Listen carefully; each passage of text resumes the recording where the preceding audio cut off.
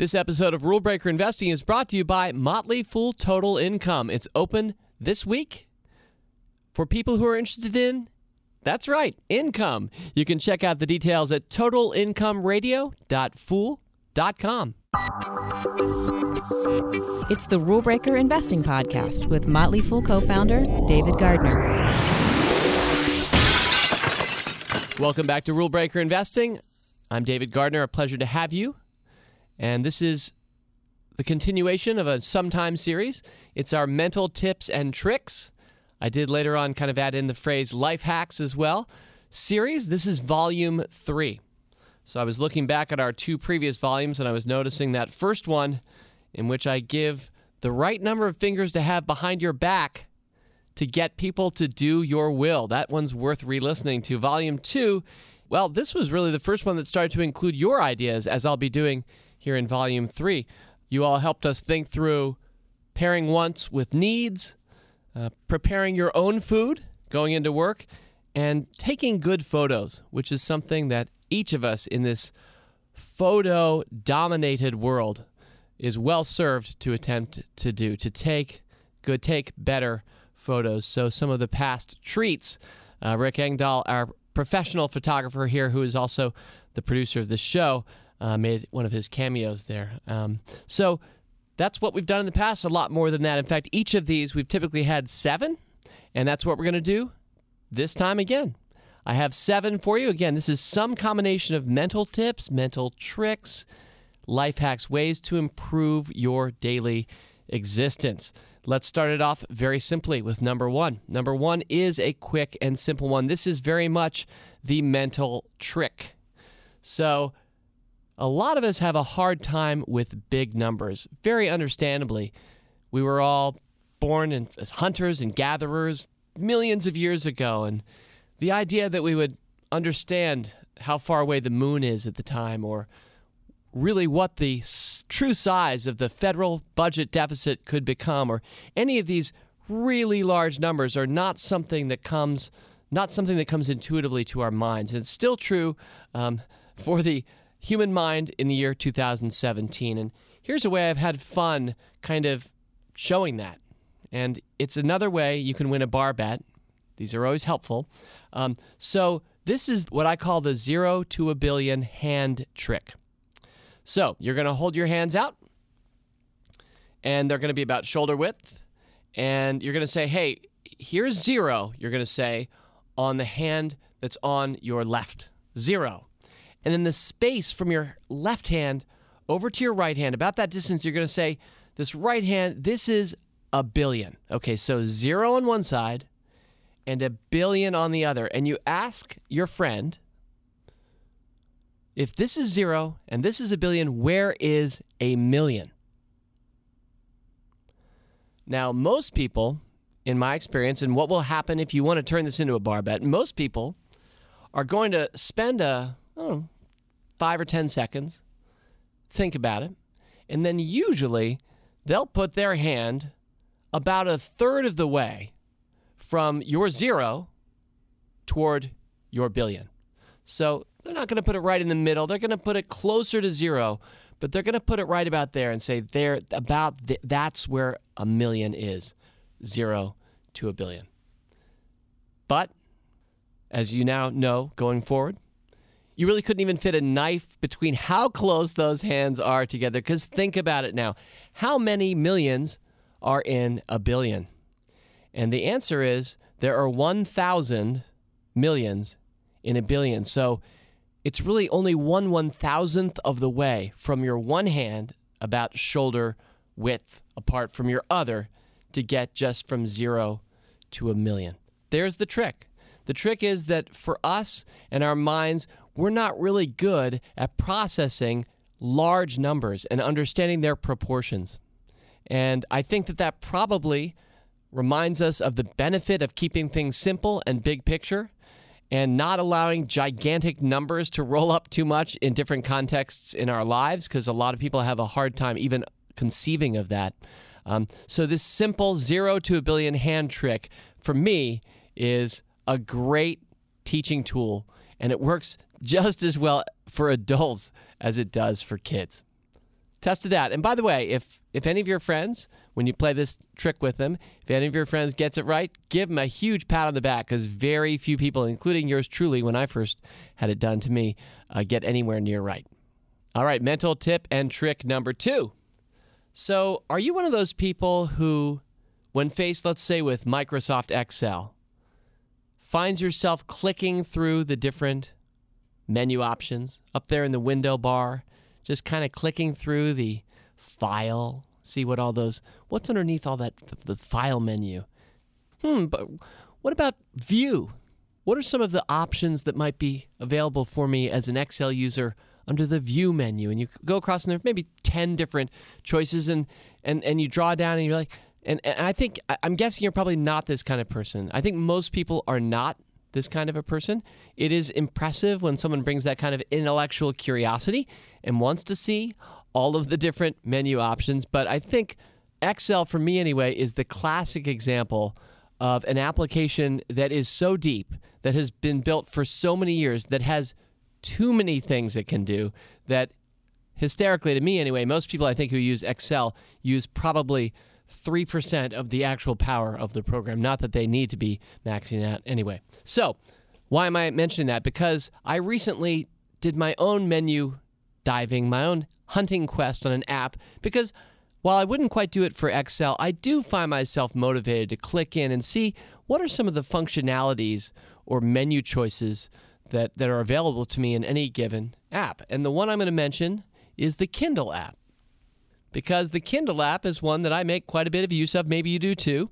If you'd asked me 10 or 15 years ago, do you think you'll be reading most of your books on an iDevice? I would have said no. As somebody who has a library full of books, as you may as well. I'm even somebody who usually brings out a pen and writes notes, makes the book my own. That's just been how I was taught to read. So the idea that I would do that on my iPhone, which I've done quite a lot of, or my iPad, would have struck me as bizarre at the time. But truly these days, the advantages, I think, of an app that saves all your highlights, allows you to search text and find any kind of past reference or anecdote you were looking for from any book in your library. There are a lot of advantages indeed. I just like seeing that if you use the Kindle app, you know, it shows how many people have highlighted a given line or paragraph, and that's really interesting to me as well. So there are a lot of great advantages, I think, to using the Kindle app. So I decided, let me learn this app a little bit more, and I came across the flashcard functionality. I'm guessing that most people haven't seen this menu item. And let me explain to you what it does, because I think it's pretty compelling. So the Kindle flashcard functionality basically takes any highlights that you've put in the text of a book and turns each of those into a flashcard. And then right there on your Kindle, you can even randomize the order of the flashcards and quickly review your highlights in any book that you've read. Now, I think it was last week or a week or two ago, I mentioned on our podcast a book I'm enjoying called Make It Stick, which is teaching us about how really to learn. Now that psychologists and scientists and brain research has taught us really how we do learn best. There's a lot of preconceived notions about how humans learn best coming from pedagogy and really centuries of so-called wisdom. But the truth is there are a lot of new learnings about how to learn effectively. Make It Stick is very focused on that. And one of the primary points in Make It Stick is that it's very helpful for you to quiz yourself after you read something. So the book will mention a study in which two groups of adults all read the same passage, and then one of those groups is asked right away, given a quick quiz on the material, and the other group is not. And then a week later, both groups are asked to take a quiz and recall what they learned. And sure enough, the group that immediately quizzed itself after reading the material retained far more effectively than that which did not. And so I think I see some wisdom in the Kindle app allowing that flashcard functionality and making it something where you can quiz yourself. Each of the flashcards, you can then click green check mark, yes, I got it, I learned it, or red X, nope, I still need to learn that one. So in case you've never dived back into your Kindle app and noticed that flashcard feature, if you're looking to make things stick, take a look. All right, mental tip and trick number 3, and this one comes from Mike Kaneko. Mike dropped us an email at rbi@fool.com and said, "Hi, David. This is the first email I have ever written into a podcast or any type of media for that matter. I'm a very insulated individual, but after listening to the February Mailbag RBI podcast, I felt compelled to write in an attempt to open myself a little. I'm an ex-trader who really enjoys the insight that I receive from Market Foolery, Motley Fool Money, and of course RBI. I figured this is a great way to start since the next phase of my life," Mike writes, "will require me to put myself out there more than I have in the past. The life hack I use comes into play when I need to make difficult decisions. There are two parts to this process, and I may use them in conjunction or separately, depending on the situation. The first is actually taken from a David Mamet movie from 2001 called The Heist. I am paraphrasing here, but Gene Hackman responded to another character in the movie when asked how he figured something out. He responded, once again, I'm paraphrasing here, Mike writes, quote, "I think of someone smarter than myself and ask what would she do, and then I do that." End quote. I think this allows an individual to step out of his current mindset and take some perspective on the situation. In my opinion, it leads me to make the best decision and not the one I want to make. The second part of the process relies on not focusing too deep on the problem to come up with a solution. I find that when I'm so entrenched with trying to figure out the solution, I tend to think of too many variables, which inevitably causes more confusion. Instead, I take a walk or perform another activity to get my mind off the issue and allow myself to relax a little. Naturally, and this may happen in a relatively short time or it may take a little longer, but your mind will gravitate back to the issue, but in a different state.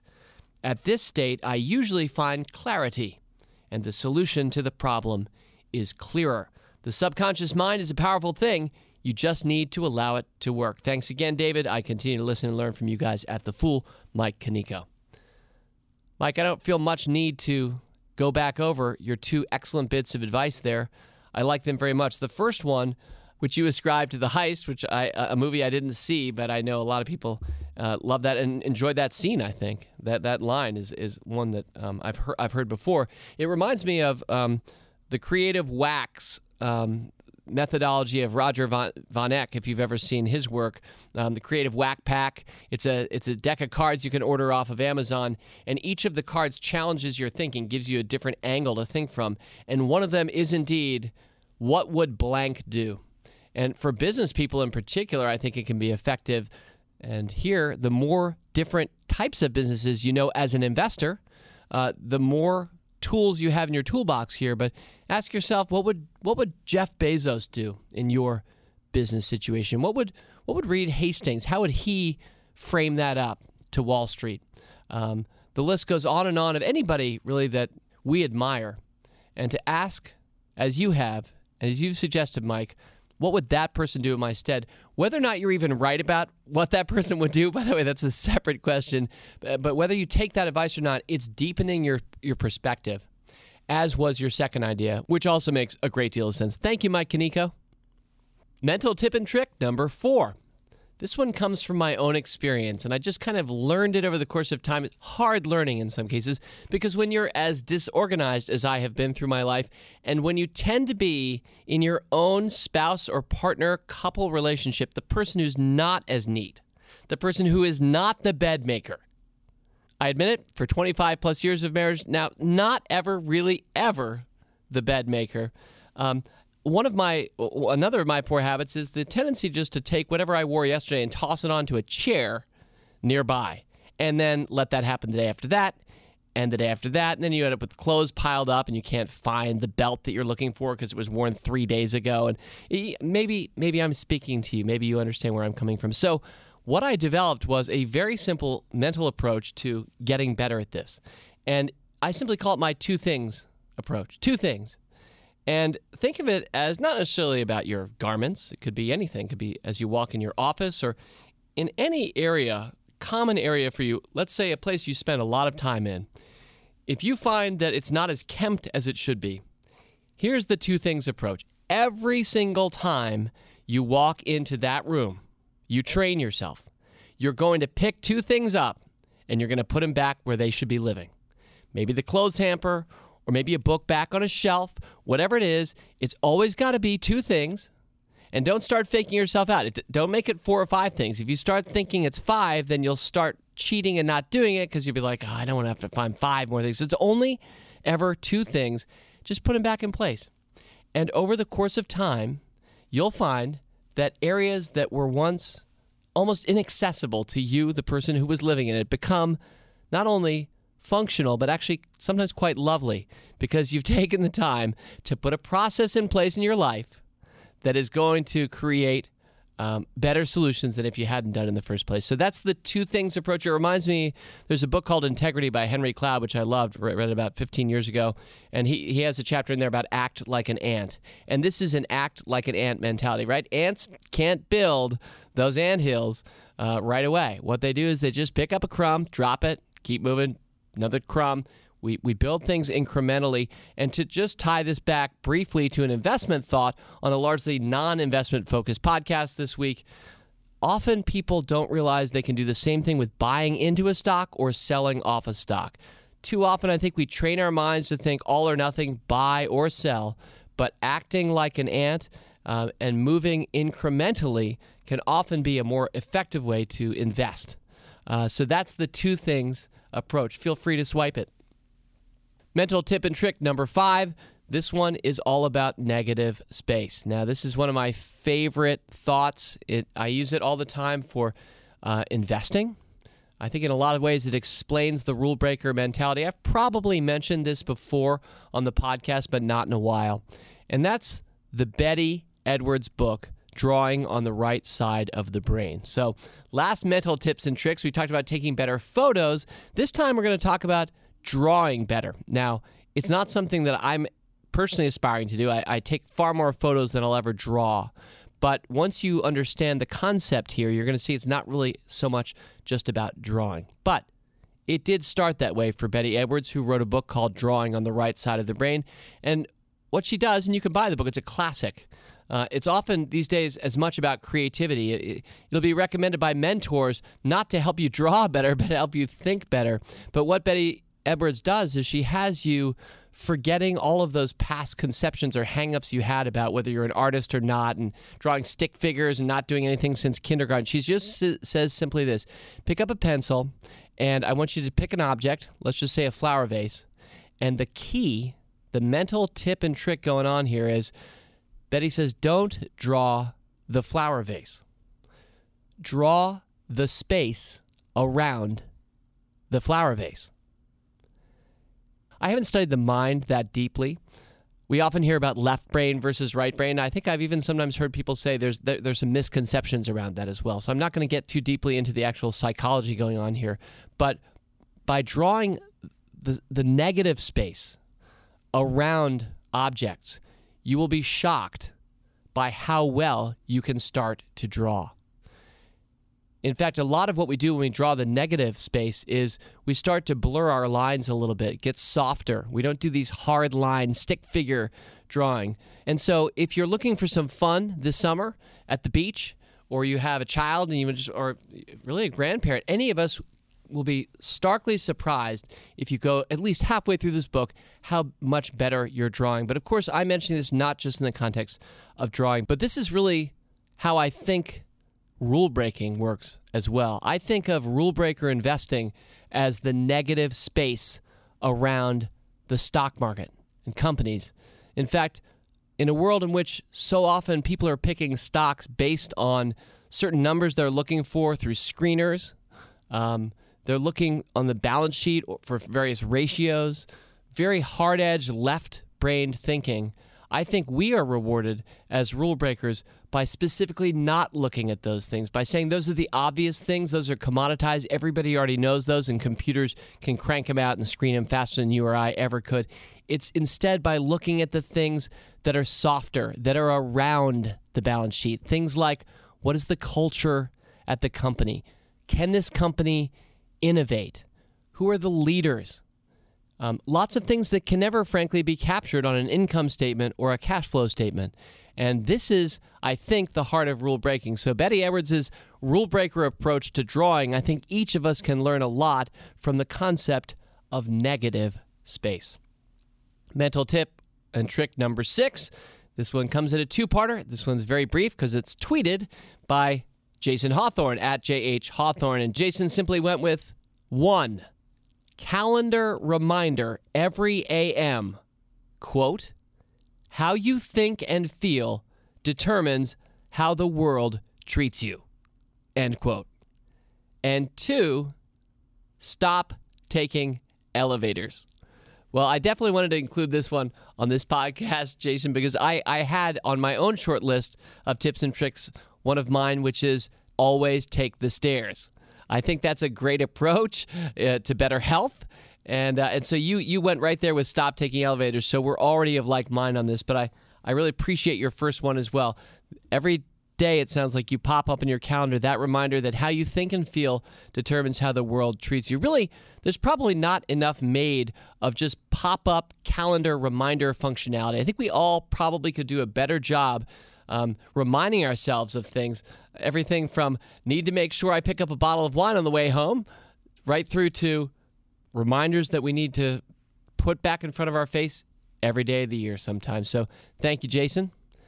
And that brings us to the final one this week, mental tip and trick number 7. This one came in from Aaron Bush. He tweeted, with money plus other realms, systems greater than sign goals. Less thinking, less beholden to arbitrary timing, consistent, and great outcomes. So this was a tweet that I think I mostly got. I mostly understood. I think it's about systems and the power of them, and how if you have a good system in place, that's better than just putting a good goal in place. But why should I speculate when Aaron Bush happens to be an employee here at the Motley Fool and one of my Rule Breaker Premium Service teammates? Aaron, welcome.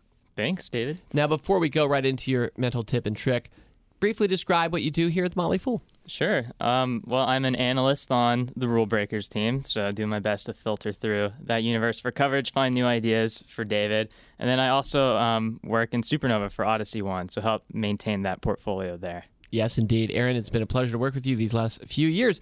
Still one of our youngest employees at the Motley Fool. I still might be the youngest. Are you the Maybe. youngest? How old are you, Aaron? I'm 22 now. Yes, great. And that means Aaron came to us in his late teens. Well, I'm just grateful that you let me come here at my late teens. It's been a great 3-year run. Aaron, I want to understand where you're going with the mental tip and trick. I love systems thinking. Is this where this is headed? Yes, definitely. Cool. So I guess just over the past year, I had all these goals for myself. I wanted to learn web development. I wanted to get healthier, improve my nutrition, more exercise. But I just kept on failing at everything I tried, and I just couldn't figure out why. So just through some reading and thinking, it just dawned on me, hit me really hard one day. It's because I'm not putting in place a system to help me keep myself accountable, to help it just become a habit to where I don't have to think about it and such. So in December, for every single one of these areas that I was having trouble in, I said, okay, I'm done just with the goal. I'm not even going to think about that anymore. I'm just going to put in place just a system, essentially just times on my calendar where I'm going to do particular things. So for the web development, now every Monday, Wednesday from 6:30 to 9:30, I'm spending time doing that, as well as some time on Saturday. For nutrition, we're fortunate enough to have Power Supply here, which delivers food to the office. So now I don't have to think about most any meal at all. It just handles that for me. And even for exercise, just setting out, particular times of the week where, well, that's just where I'm going and I'm held accountable for going there. It has helped me so much not fail. And in the time that I have done this, which hasn't been very long, only 2-3 months or so, I've found that the outcomes already are better than when I just had a goal that was just sitting there. What do you think it is about that, Aaron? What is it about having a goal and not a system? Well, I think a goal in the first place really just is a hope-filled aspiration with a deadline. But the system, that is your actual ongoing process or routine for getting something done. So just at the root of the definitions there, I think that holds a lot of insight. But if you dive one step deeper into the derivative of it, I think what makes systems so powerful is that, first of all, they don't make you think. at all. They generally take care of themselves, especially if you start morphing it into a habit. They're less beholden to arbitrary timing. I'm not so obsessed about, okay, I gotta, have this much money at age 30, or, have gained this much muscle over the next 12 months or something like that. I don't have to think about that. I just stick with the system, and it takes care of itself. It's consistent.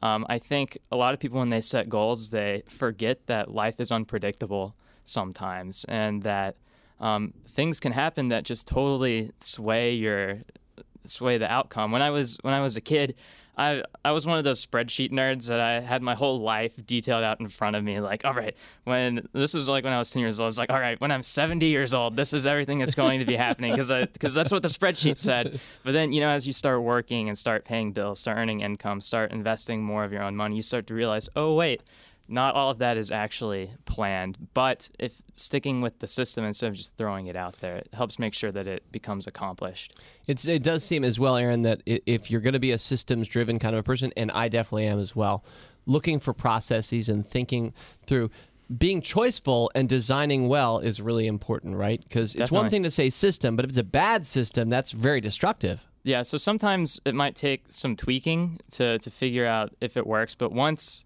it works, it works, because it doesn't stop working. And this works the same way for investing too. And this is something that I've learned from you just working here and seeing all the different ways that you just think about doing your research or working with teams and all that kind of stuff. It all plays a role, and really systems can play a part in most everything that we do. And that's something that I'm striving to work towards, to make it a more integral part of I guess everything that I'm trying to accomplish. That's awesome. I'm glad to hear that. Thanks for tweeting that out, and it was delightful to know that just a floor away from where we're taping in the studio, I could have you down and just have you explain that tweet. Yeah, and thank you for letting me explain in more than 140 characters. I feel like that was needed. Okay, Aaron Bush, thanks a lot for your cameo appearance on Rule Breaker Investing this week. Thank you, David. And that was a nice reflection by Aaron at the end, talking about our processes internally, and indeed something that I've done here for 10 or 15 years. I think it was when we started Motley Fool Stock Advisor in 2002. Then in 2004, started Rule Breakers, and I was going to be overseeing both. I started to realize I'm going to need to get a lot more organized, and the way that I found to organize myself was through processes and systems. So we have a lot of systems in place to make a service like Motley Fool Rule Breakers work, to get our 2 stock picks out every month to you, our 10 best buys now, and to ensure that over the course of time, we're going to be providing market-beating advice across a couple of different services, and now Supernova as well. It's been critical, I think, to have systems thinking and processes in place and to design them well, and as Aaron well said, to be ready to tweak them as we go, because tweak them we have, and tweak them we always will. Well, that's all we have for you this week on Rule Breaker Investing. I'm delighted that you joined with us, and thank you for those who provided some of the material of this show. Thank you, Mike. Thank you, Aaron. Thank you, Jason, for your efforts. And next week, it's going to be a horse of a different color. Well, in fact, we're going to go right back into the realm of investing, but this time I'm going to focus on some investment terms. I want to pick a small menu of terms and teach you about them, and get smarter as investors based on some of the things that we look at in Rule Breaker Investing. Okay, now let me close by mentioning, if you're interested in income investing, we have a brand new service called Motley Fool Total Income that incorporates dividend stocks, options, bonds, real estate, and more. Now, as you may well know, when we open up services like this at the Motley Fool, we do them for limited periods of time. This is the final week to join Total Income, so if you think you are a candidate for this service, if you're interested, we'd love to have you. You can check out the details at totalincomeradio.fool.com. Till next week, Fool on. As always, people on this program may have interest in the stocks they talk about, and the Motley Fool may have formal recommendations for or against. So don't buy or sell stocks based solely on what you hear. Learn more about Rule Breaker Investing at rbi.fool.com.